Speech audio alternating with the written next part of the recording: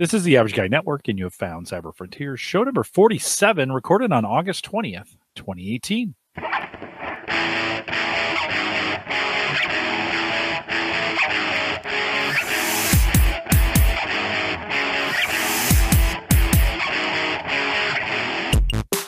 Here in Cyber Frontiers, we explore cybersecurity, big data, and the technologies that are shaping the future. If you have questions, comments, or contributions during this webcast, we do have an email you can send us. You can send it to me, Jim at theaverageguy.tv. Track Christian down. He is just Christian at theaverageguy.tv. Find us both on Twitter at Jay Collison, and Christian is out there at Borg Whisper. Of course, theaverageguy.tv, both media and web hosting, partnered and powered by Maple Grove Partners. Get secure, reliable, high-speed access from people that you know and you trust. If you're looking for some kind of plan, any kind of web hosting, or even media hosting for your podcast, check out maplegrovepartners.com. And if you haven't subscribed yet, do so on Apple or on Google Podcasts, YouTube, or Spreaker, wherever you're listening. They all have different ways of subscribing. Just do it. Just subscribe over there so you get it automatically every time we unpredictably release a podcast. Christian is back. It's been, 6 weeks maybe, Christian. We had good intentions of going every 2, and then we were every 2 for 3 in a row. And the fourth one, it was like vacation, travel, blah. So is this 4 or 6? I don't know, but those good intentions are still alive and well. But yeah, we're back tonight. That's all that matters. We're back tonight. You're back from DEF CON. I think that's probably the most important thing on the agenda. Tell us a little bit about it and what you pulled out of there. Yeah, DEF CON was pretty fun. Third year I've been out. A lot of the same cast of characters that I've talked about on this show before were out there with me this year as well. Cool stuff this year. I have to say, I think I'm getting to the point with the conference where future times I attend, I will probably go and focus more on doing one specific challenge or one specific community engagement or interaction, just because I think you get to a point with DEF CON where you attend it for a few years and you're very focused on like talks and presentations and kind of like going through formal tracks and hanging out and checking out villages and so forth. But I think as the talks start to become more like you get used to the talks, they're easier to digest. It becomes more fun for people who have been doing the conference for a while to spend a whole weekend maybe doing a CTF or a competition or working on the badge challenge or just something that requires a lot more active keyboard hacking and working than just kind of sitting by and watching the talks. So I would have liked to have done a little bit more of the hands-on this year. I think this was a good year for me to realize that next year I am going to do a lot more hands-on. But still some great talks this year. I think with DEF CON, I find that there's always like the really great talks, the really crappy talks, and the in between. I think this year there were about 2 or 3 that stuck out to me as either relevant, well done, and or pretty interesting and practical. Definitely some talks that just were not of interest this year to me. So again, that's kind of part of my motivation for. It's a combination of some years you get better topics than others, and as you attend more frequently, I think your taste level for the talks change over time as well. You mentioned the badge challenge. What was the badge this year? Oh yeah, let's see if I have the badge for a live demo here. The badge was pretty awesome. I will hold up DEF CON 24's badge and compare it to DEF CON's 26 badge here. So. This, for our video listeners here, this was the DEF CON 24 badge from 3 years ago. This was the electronic badge challenge, etc. Then the second year I went, they had an issue with their manufacturer, so they weren't able to do electronic badges while they usually do.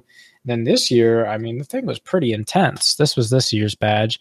Kind of like this long form badge. It's a village on the front, basically. And when the batteries are powered up and working, there's little people encoded on this village that move to different parts of lit up areas.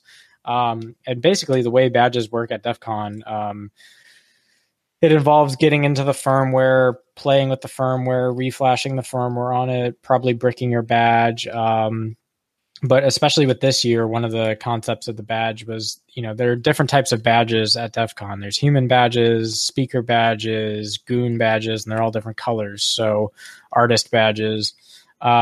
So you pretty much had to get in contact with almost one person who would have that type of badge of all the different badge types in order to get anywhere close to being able to solve the badge challenge. So it definitely required a lot of collaboration even to get to the kind of midpoint of the challenge. But the people who solve the badge challenge are basically working from the moment they land off the airplane to the moment they leave on it. Like, that's all you do if you actually want to win the badge challenge.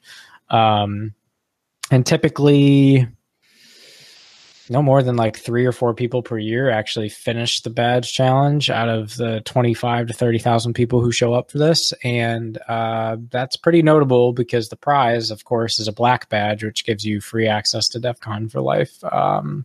But again, that's one of the many different things you could do in lieu of going to tracks and talks. Don't you think for 1 year it'd be worth it to just kind of grind it out and get it solved and get the free? Oh yeah. Oh yeah. You got to be wicked smart at reverse engineering and firmware though. So it's like you could pour your whole soul into it and come out like this close and still have a miss. Come out empty.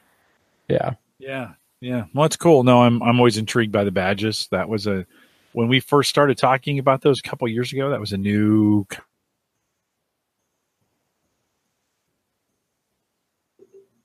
that might be a fun thing to go to because anybody can go, right? I could go. I just got to pay. Yeah. Right? Yeah. Okay. I mean, that's one of the hallmark features of DEF CON too is $280 cash at the door, no registration, no nothing. It's like one of the only conferences you can go to at that scale of size and not have any kind of paperwork. So it's pretty bizarre. Yeah. $300 in a hotel room. And Vegas isn't my most favorite place, but hanging out around that, I imagine even for an average guy like me, there's probably some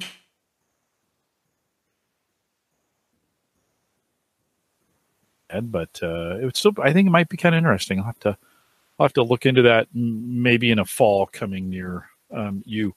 Hey, so it's DEF CON's a lot about hacking, and you have an interesting link, one I didn't even think about, around voicemail. So seriously, are we cracking voicemail? Is it like 1980 all over again, or what? It is. Not only is it like 1980s all over again, but it's amazing how many people forget about voicemails as being a vector into your life. But humorously, voicemails have become increasingly a coveted target for attackers because we have set up so many of these accounts to deal with two-factor authentication, right? And one of the really common ways that people do kind of cheap, lazy two-factor authentication is to get a 6-digit code texted to your phone or have them talk some kind of thing in your voicemail, and then you put in the numbers into the system and you move on with your life. Well, a lot of times when you forget your password, how does a company authenticate you to reset that password? They send you something to your email, but then they also send you a confirmation code to your phone or to your voicemail that allows you to go ahead and reset that account. So really the point and purpose of hacking voicemails is not so much about, listening to what Jim said to his mom last week, but much more so about what automated bots are calling into that phone to allow you to reset accounts. And so, if I know your email address, but I don't know your password, but one of your factors for resetting and getting back in your account is that you send me a 6-digit code to my phone, that might suddenly become a really valuable target for a hacker. And so this is kind of very fresh in our memories because at the beginning of this month, or I believe it was the beginning of this month, was when the Reddit team disclosed that they basically got hacked, and the main vector was first damage was exposed logs, source code, and user data from 05 to 07. That's one thing, but the vector was the attacker intercepted the SMS message of an employee that was using two-factor authentication on their phone, got that two-factor code, finished going through the reset, and then all of a sudden had a privileged account with Reddit. Now, this is very substantial because people are like, well, it's my phone, it's my text messages. How am I being quote unquote intercepted? Well, this is kind of the 2018 version of social phishing and engineering, right? Where there are potentially some technical ways that you might try to force a phone to unlock itself from its SMS card. But much more likely, if you are a hacker on the cheap and you want to get access to someone else's cell phone, what you need to do is convince a tier 1 or whatever support agent on a cell phone carrier that you're transferring the phone away, you're transferring the phone to, and if you could only just unlock that SIM so that I could move it over to this new phone I'm leaving. Long story short, it's a great social engineering vector for someone to convince the person on the other end of the phone that you first are who you are, and then convince them to unlock that activation for your SIM card so that you can transfer it where you'll be able to get those text messages. So what this really tells us is that phones in general, because of the text messaging in and of itself being a weak point, are not reliable forms of two-factor authentication, right? What's the classic definition of two-factor? It's something you know with something that you have, right? So traditionally the thought was, well, I have my cell phone, therefore I have my second form of authentication in addition to my password. What we're finding, obviously, is that not nearly as secure as we thought. Certainly way better than having nothing, but now it's getting easier for if attackers want to target something of value that you have, it's not as far-fetched to go and get your phone text messages going off to the wrong place. Certainly a higher level of difficulty than just brute force guessing a password and username, but not so impossible that your everyday hacker can't get into that space. With voicemails, super interesting, right? Because if you log into Google and it asks for your two-factor, a lot of these two-factor places say, hey, don't text it to me, call me and read out the numbers to me, right? Well, then what happens if you don't pick up the phone? It goes to your voicemail, right?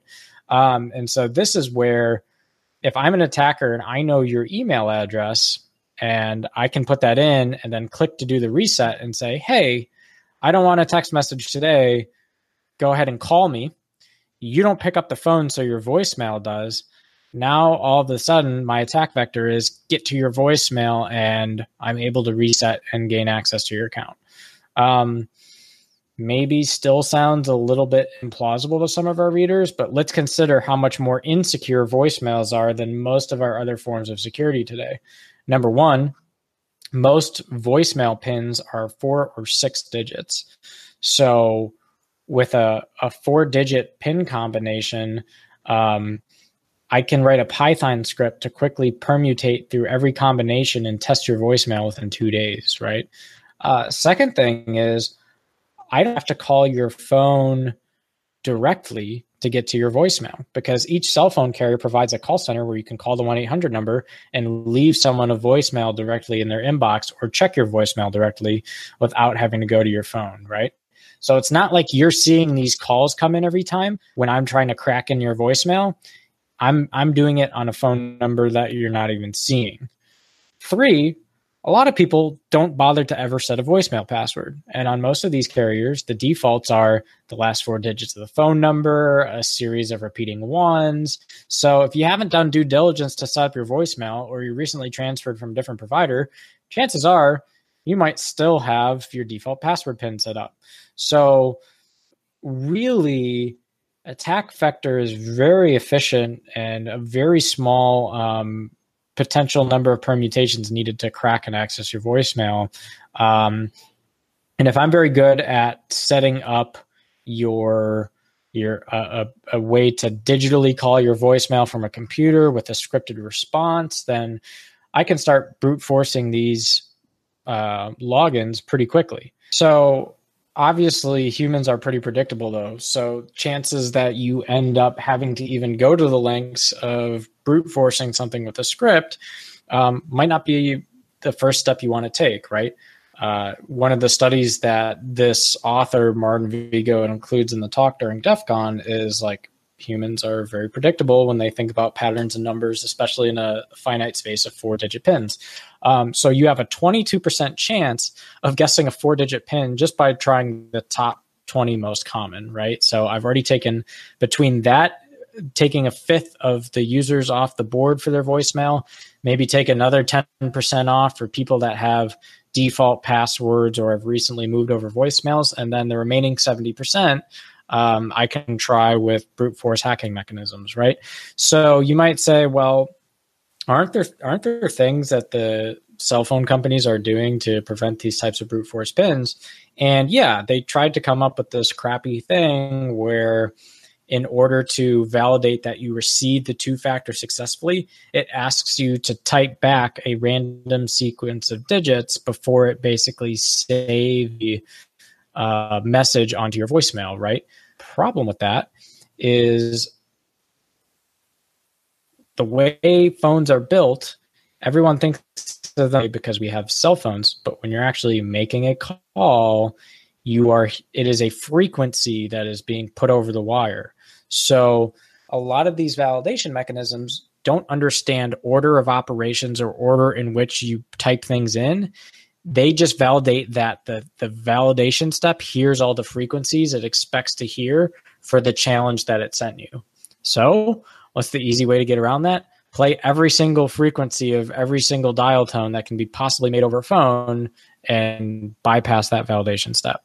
So at the end of the day, very low bar for attacking and getting access to your voicemail. And if all I have to know is Jim's email and cell phone number, which are very common pieces of information to come by, I can make a very targeted attack on you, gain access to your voicemail, and then start resetting things that you might care about, like, I don't know, your PayPal account, your Google account, etc. So something that seems relatively benign and kind of passe, like who does voicemail anymore, major compromise vector for people who have this form of two-factor setup. And literally the only type of two-factor that is secure on your cell phone is the type of two-factor that is involved with an application where you actually have to touch something. So like Duo, for example, is a good example of that. Your finger has to physically touch or make a pattern or click accept, right? But it's not some type of text or voicemail-based mechanism in which you're providing the two-factor. Other type is actual physical hardware-based tokens, which I think the average guy, it took a while to get the average guy to being comfortable with, oh, I'm going to get a text message and put the numbers in and everything's going to be okay.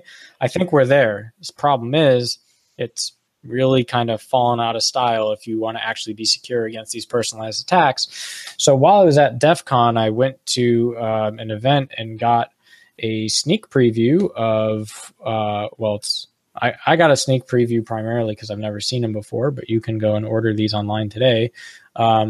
Your key to Google's strongest security. It's called their Advanced Protection Program. Inside this box, you see two devices. One is a physical kind of one-time password button where you key press your finger with the button and it produces a one-time password that acts as your two-form authentication. The other authenticator on this side is basically a Bluetooth two-factor where you press, it's a button press here that provides the two-factor. And Google has this advanced protection program where, so the Bluetooth one is called I can't say this word right, the FITIAN multipass FIDO security key. No, the FIDO security keys on the left or right of my screen. It's the one that is not Bluetooth.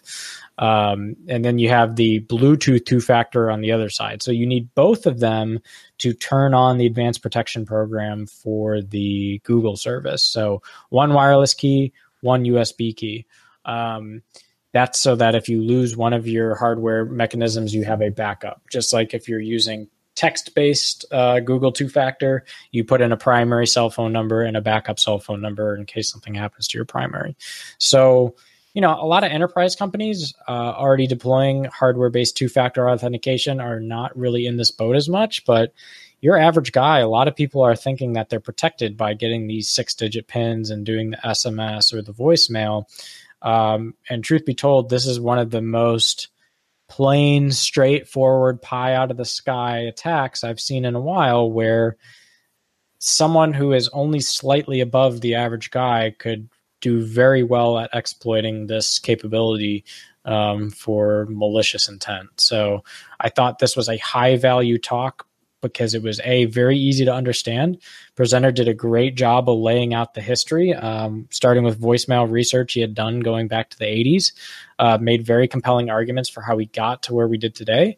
And really, like, some of the common sense mitigations are like, yeah, if you're living in the modern times of text messaging and regular like online video conferences, maybe just get rid of the voicemail, right? Like, never set a voicemail up to begin with. Now, for some people, not possible, totally understand it, but there might be a lot of people where the mitigation is simple, like don't use voicemail, don't set up an inbox.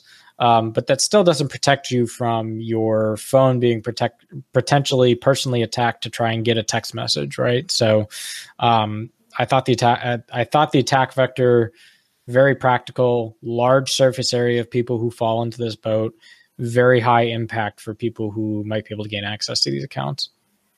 So ironically, today, I was talking to you about this in the pre-show. I got an email from Google in my Gmail saying, hey, turn on your advanced protection for your main account. Yeah. And they offered me those two devices. Mm-hmm. I think the Fediton, is that how you pronounce it? Yeah, I don't know the correct pronunciation. Feritin, it's spelled Feitan.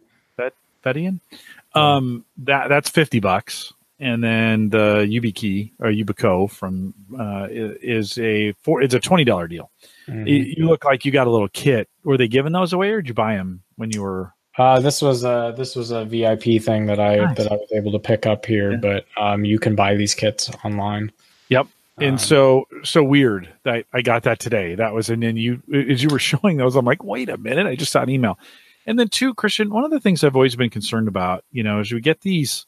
Sometimes I get these 4-digit codes back via text, right? So in theory, you're like, okay, at least I have to be signed into my phone to see them, but they show up on your lock screen. Like like that doesn't make much sense. Like if someone's gotten a hold of your phone, they can see them. They press the button, they can see them. That never makes sense to me.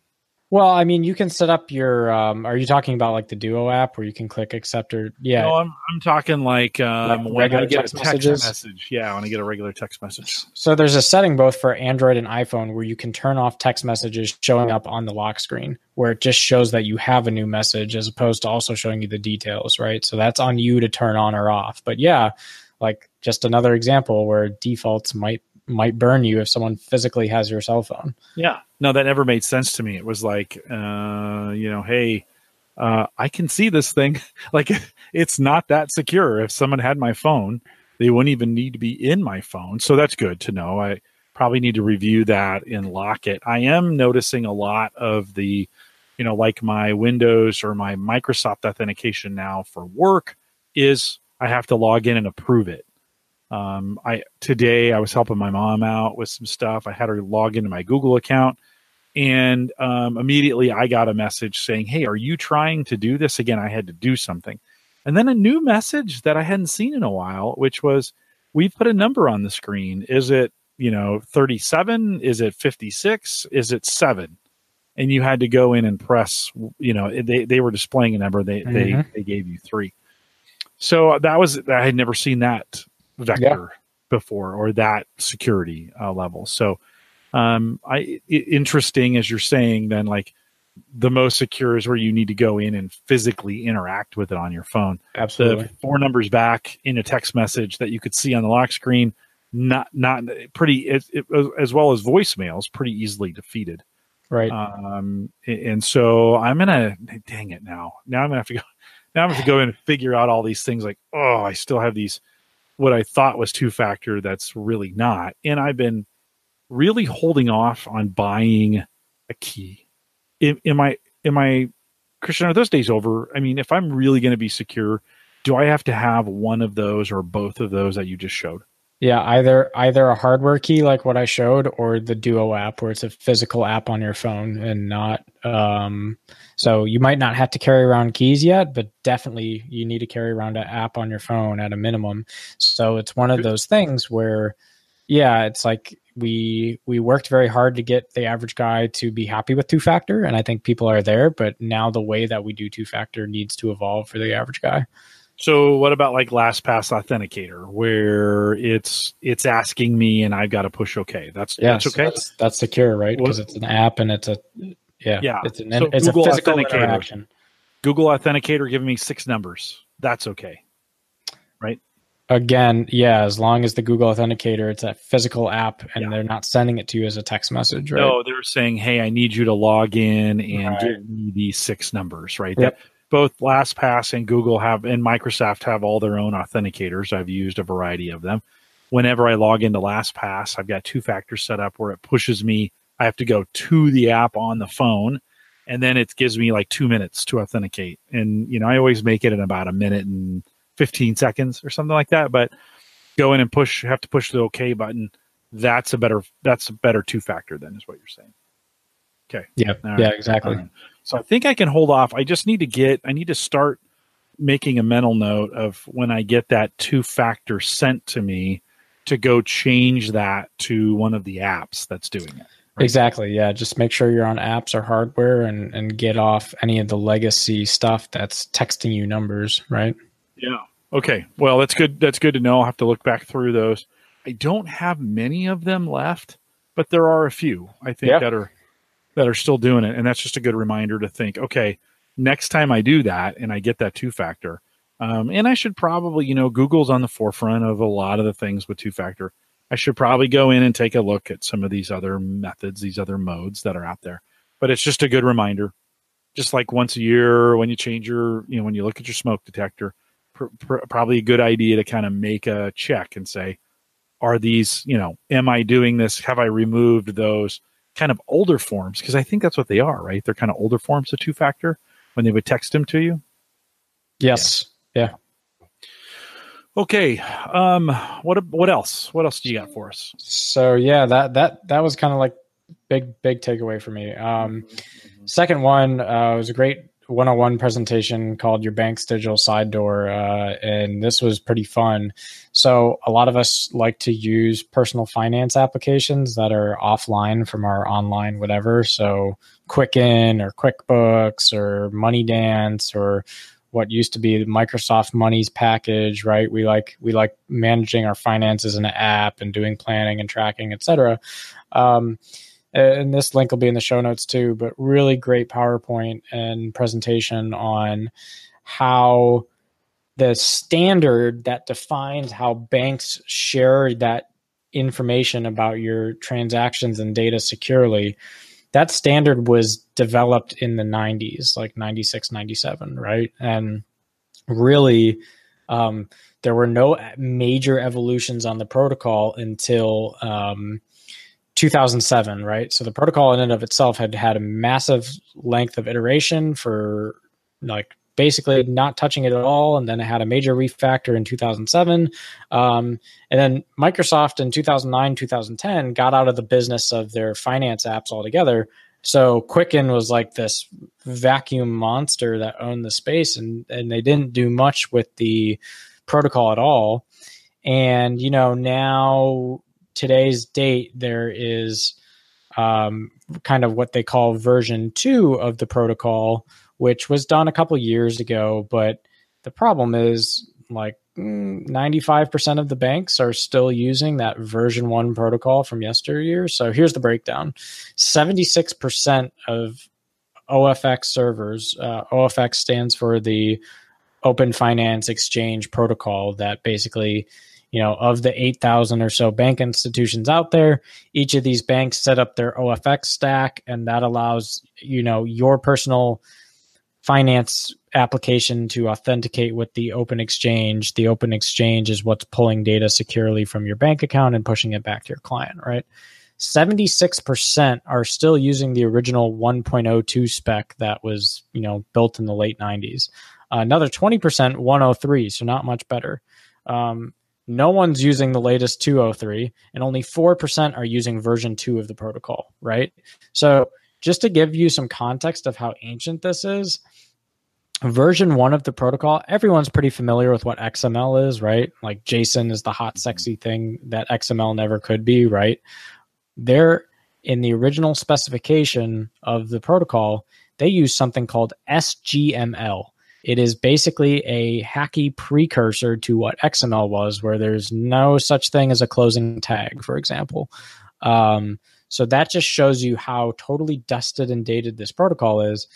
TLDR, really poor implementations of OFX across the banking community, and to the point where lots of stack traces you can go and find on these servers, lots of like, just by literally visiting some of the endpoints, you can get it to spill all sorts of information about how the OFX server is set up. So, the breakdown in this presentation was that there are about 15,000 financial institutions in US and Canada. Of those 15,000, 7,000 are commercial banks. So some commercial banks might run one or more exchange. Of the banks, there are about 7,000 open exchange servers, 2,000 of which are public financial institutions, and 400 public servers. And among the 400 public servers that were investigated, really amazing. I mean, just some of the bad stuff: expired certificates, stale DNS records. Very easy to fingerprint the servers and get very detailed insights into what the custom implementation and server that the banking institution used to implement the OFX protocol, whether it's IBM server, Apache server, or whatever the customization is. So lots of fingerprinting, lots of stack traces. So, there was nothing really like, here's the earth-shattering attack vector that's going to allow me to compromise your financial information through Quicken or the OFX exchange. But, when we summarize the vulnerabilities that were found with very basic fingerprinting, we categorized about 221,000 vulnerabilities across the current space of these servers.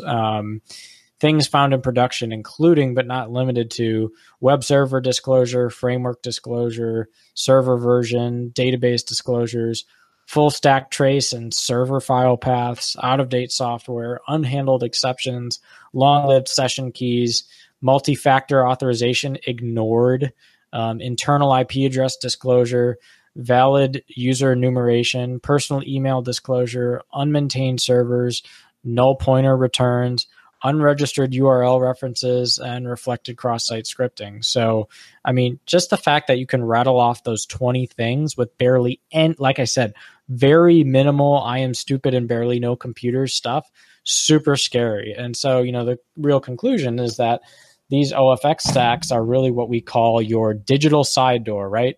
The bank is super good about securing the front door and super good about putting guards at the back door. But then there's this sneaky CD side door that was built 30 years ago that, they don't post anyone by, and they just, the landlord kind of has a key sort of thing.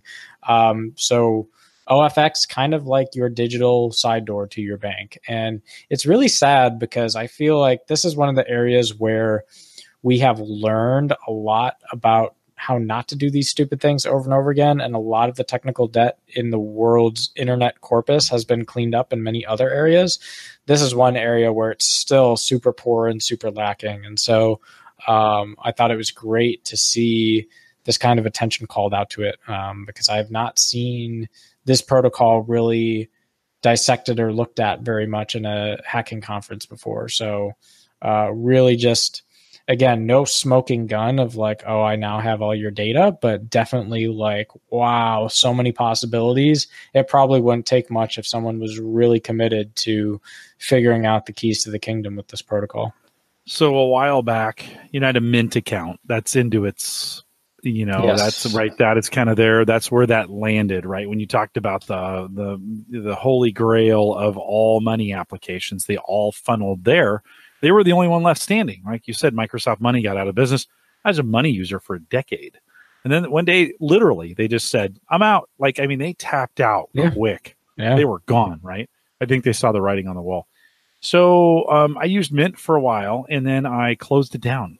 And I thought, so as you were talking about this, I'm like, I wonder if I still got, whenever we talk about this stuff, you get me all paranoid. So I remembered closing this down. I was able to log back in with my original username and password. The last one I used before I quit the account. It let me reopen it back up again. And guess what it sent me? A text message with a 6-digit. Right? Like, how ironic could that be tonight as we're talking about all those things that... So now I'm logged in and I'm thinking it says, see all your money in one number, right? One place. And they're not letting me get to my user account at this point. It's going to make me set up an account somewhere first. Oh yeah. Before it'll let me get into my user account, reestablish. So like at this point it's open, but it's not connected to anything. I don't really it's there. It works, but like I said, it's a scary spot. I'll probably have to go through it, connect some things to it, then deconnect everything, which of course leaves a trail. So Christian, it is this in real time. This is right before us. This is a little janky, I think. Yeah, absolutely. And one of the pretty, I don't know, the revealing thing about, I think, how we got to this spot is just because Microsoft pulled out of this market and kind of made it a monopoly, no competition. It was that laziness, I think, that empowered this technical debt to pile up where we've burned it off in other places, right? So it's definitely one of those protocols that everyone uses it because that's the thing that's out there, and no one is willing to invest to fix it because that costs money. And when you have a monopoly and no one challenging you against that monopoly, your interest in making it better is very low. And that's really why this market has, in particular, gotten to the place it's gotten. And I think, again, I think with a little bit more time and attention from some talented offensive hackers, it could be a much scarier situation than the overview that we got. But even just the overview is very eye-opening, I think. Yeah, it makes sense. And, I watched all those banks come online. I was in the banking industry for a lot of years, and I watched banks come online. I was part of a bank as it launched its V1 and V2 of its online banking. In those days, I sat two cubes down from the senior guy doing it, so I kind of heard what was going on.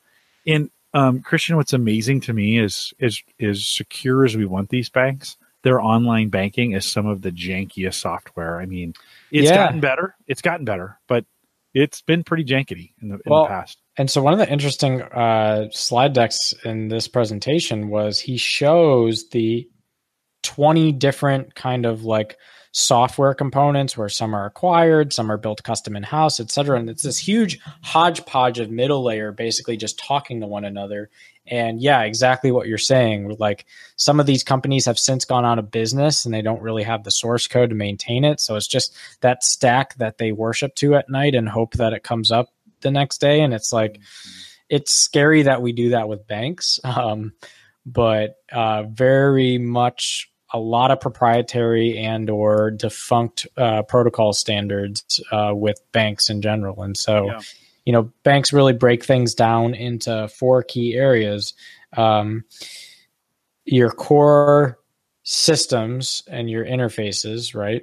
Your data analysis, your data assembly, and your customer access, right? The data analysis apps, there's 12 to 15 standard data analysis apps that a bank is going to offer you. And each of those apps are individual middleware or contracted out pieces or whatever. Then you have your internal core systems, which don't look similar between one bank to the next. And then somewhere in this customer access layer, you have to take all that customized stuff and distill it down to some open standard that all these banking clients can use for the average guy. And it's just totally a very bizarre model that you don't see quite as bad in other places. Mm-hmm. Yeah, I think 15 years ago when I was doing data warehousing for a bank here in the Midwest, and in those days, 15 years ago, it's a long time ago, and we were moving around big data files, customer data files for our marketing teams. And they didn't think, in those days, we weren't thinking hey, there's some information. I should probably say there's probably some serious PII in that in those days that we didn't even think twice about rolling across the network or rolling across the internet or, rolling across to people that today would be yikes.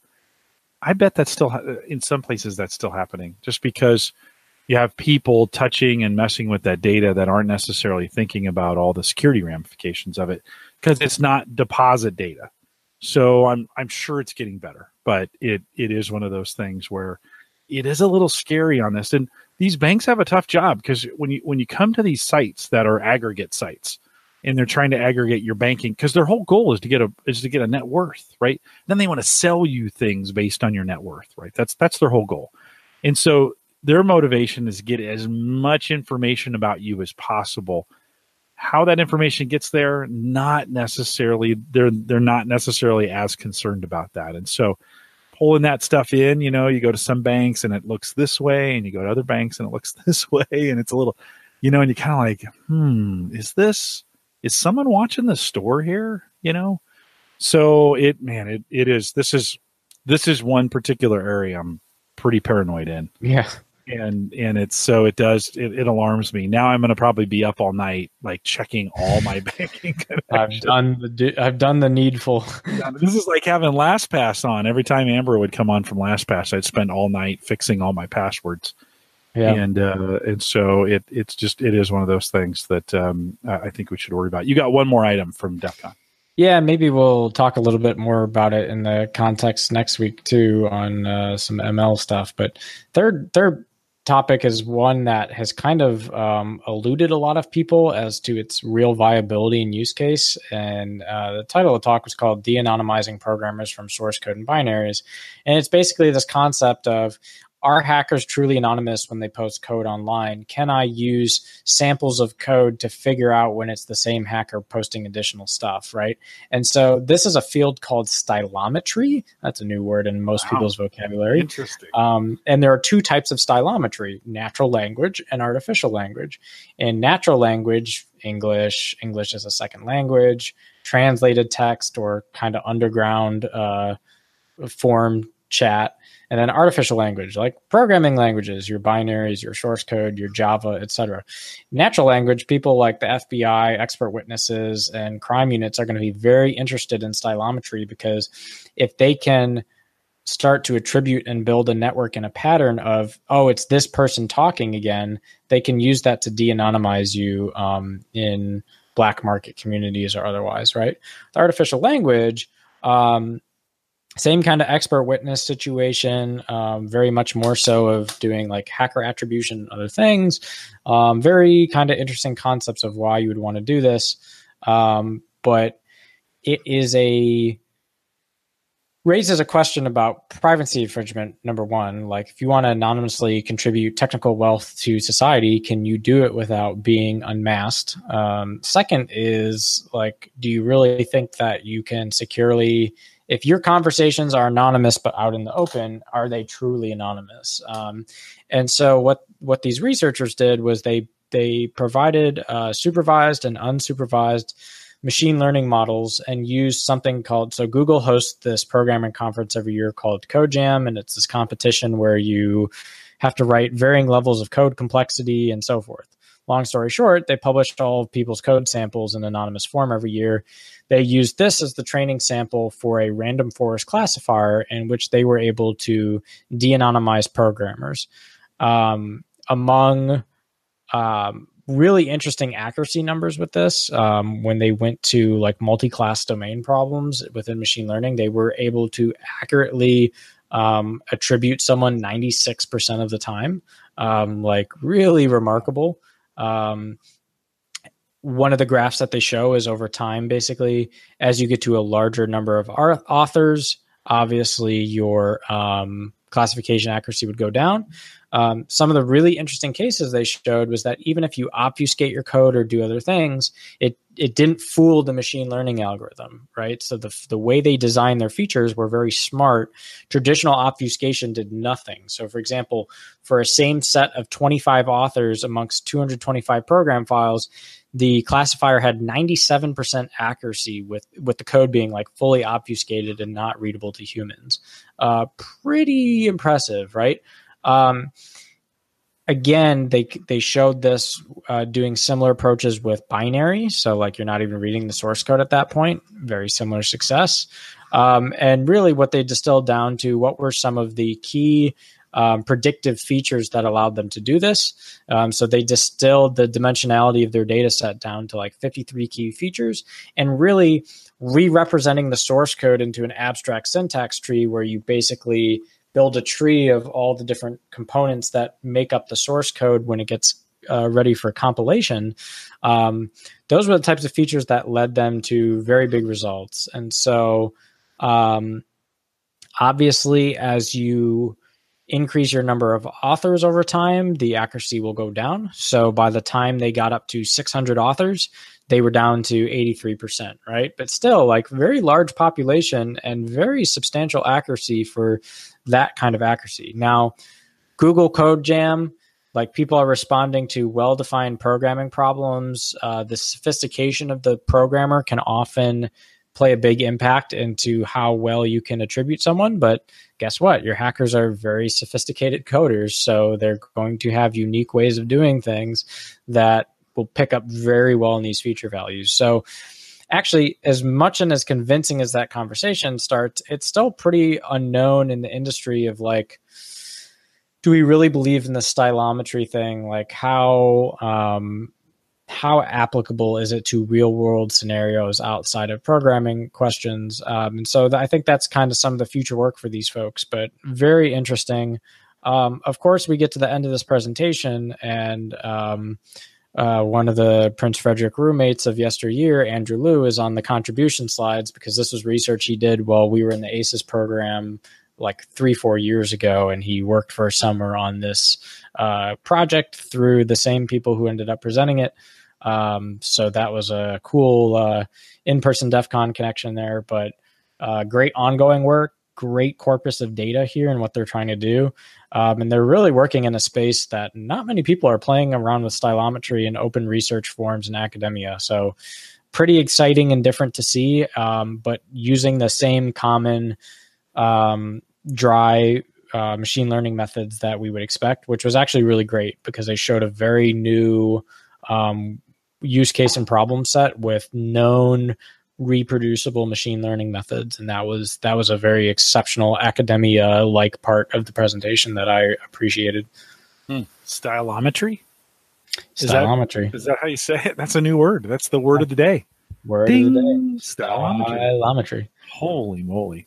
Yeah. It does bring up interesting, you started with a section and thinking about how people write or how people speak, and we all have these prints, and it's interesting to think about there are coding prints for people. Like, they leave their coding style, their coding fingerprint where they go by the way they do things, by the way they solve things. Interesting in a world of copy and paste, if that, if you're stealing somebody else's work, can that be found like plagiarism is found today in Grammarly? Or some of those, there's some other tools where you can submit work to see if it's been plagiarized. And so not just identifying the person, but does the code come from a base that's copyrighted, or that is, whatever? Are you stealing somebody else's work? We used to call those script kiddies, right? Where they would, I had a friend who would say, shoot, if I can't copy and paste, I couldn't code. So it just brings up some interesting, when you think about how good can we get at discovering the code, and not only who it came from, who was it copied from, or was it copied, or, I think there's some interesting things in there. Yeah, absolutely. And especially in a large Wild West where there is a ton of just random stuff posted on the internet with like no info or real world attribution. It's kind of a very new way of thinking about the problem. So yeah, well, and does that get criminally tied back? If we start looking at signatures, or we start looking at code that lives in viruses or in phishing attempts, or in some of these criminal activities, can we begin to see, and those get subscribed back to people? Do you think? Yeah, right on. And I think the answer is yeah. I mean, I think that's the common sense real world use case for this type of research. I think it needs to be proven out a little bit more for the source code use cases, but stylometry is something that is used in crime units already for regular English language and conversation. So cool stuff. Yeah. Cool stuff. No, it was a productive DEF CON for you. It was indeed. Very excited about it. Good. Good to have you back, and hopefully we can get, as we go into fall here. Hey, Christian, your first fall, right?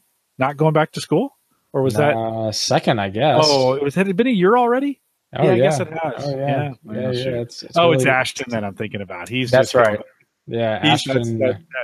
That poor guy. He's just he's not going back to school. Yeah, he's new to the world of corporate. Time flies. Yeah, but time flies. He knocked out that Masters and stuck it through, and is rocking. We got to get him back on and a guest. I know he always felt uncomfortable here, but we got to get him back. We'll get on a guest. We'll get him back. I'll pull out the introvert in him one way or another. Yeah. How is life post 1 year after graduation for you? Things are very good. I think everyone on the show knows just how busy and off in a million directions I was with college and work. I think one of the nice things post life is that you drop all the noise and BS that goes on at college, all the constant context switching between school and work. So that's a lot of removed stress. Surprisingly, not all that much less busy. I think this confirms that I'm the workaholic that we always feared I was. But I enjoy kind of working in one large domain and being able to build and acquire subject matter expertise and really just kind of dive deep, as opposed to scattergunning my life around, and having fun along the way. So, I'm rocking and rolling, and yikes, when I see some of the dicey stuff going on at Maryland that's been in the news the last couple of weeks.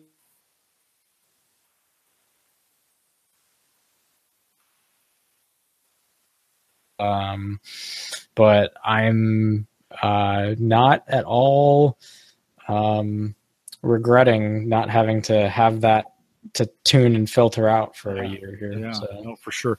It's funny. I didn't realize. He's just thinking like, you've been out a year already. I mean, and then because your life for me didn't really change between what you were doing when you were at school and what you're doing now. It was just as crazy. I saw you a couple times, but it didn't feel any different. You still had a million different things going on. You lived in a different spot, but it was just not for you. For me, not that much has changed. You're still crazy, busy, crazy things going on, doing great stuff. And so it was weird to think like, oh man, that was a year ago. That seems like it is pretty. It seems like it's just yesterday. Somebody at Gallup was just asking me about you the other day. Yeah. And you and Ashton, you guys are rock stars. You're famous rock stars out there. You might be my two most famous interns. I didn't get hired. So it's all right. It's all right. They always say what comes around goes around. So maybe there'll be another day. You'll drag me out to Omaha one of these days, and we'll figure something out. We'll do a meetup, or we'll get something figured out. So good. Anything else you want to say before I wrap it? No, I think that's a wrap, dude. Okay, let's do it. Well, remind everyone, subscribe, rate, and review if you're doing this on Apple Podcasts. If you haven't figured out on YouTube, the subscribe buttons work actually surprisingly well. This won't be the best video to watch live, but I have a kind of a edited or a produced channel over there at The Average Guy that you can subscribe to, get notified on anytime that we make an update. So hit the notification bell when you're doing it there as well. Or you can follow us on Spreaker. Don't forget the AverageGuy.tv platform powered by Maple Grove Partners. All of a sudden, my mic got really loud. Isn't that what's going on tonight? I know it's been a little bit of a technical misfire all night. Holy cow! What is happening here? Okay, well, Maple Grove Partners get secure, reliable, high-speed hosting from people that you know and you trust. For more information, of course, visit maplegrovepartners.com. How is it at Maple Grove Partners, Christian? Rock solid. We're maintaining our close-knit but still growing customer community. I think if you look at the continuing response times of sites like The Average Guy, we definitely have the performance and reliability really rock solid. We are getting very solid on the redundancy. So we're still doing work and expanding there, but yeah, rock solid. Customers very happy, and we're happy to have new folks help get their communities launched. So awesome. Well, good stuff. Don't forget, plans start as little as $10 a month to get them done. So if you want to do that, MapleGrovePartners.com. I think I'm buying a brand new microphone tonight, actually. The off button is no longer working. There you so, hey, I think it's 4 years on this thing. So maybe it's time for a new mic. Don't forget, if you have questions or comments, send us an email, jim@theaverageguy.tv. You can send it to Christian@theaverageguy.tv. That's really better, because he'll get back to him. Not as fast as me, but he's smarter than I am. So you will want to email him as well. Don't forget to follow us on Twitter. I'm @JCollison, and Christian is @BoardWhisperer. Thanks for joining us tonight. A couple of you out there in the chat room, and Kevin and other Jim. Good to see you guys out there. We'll be back in a couple more weeks with another one. And with that, we'll say goodbye. Good night.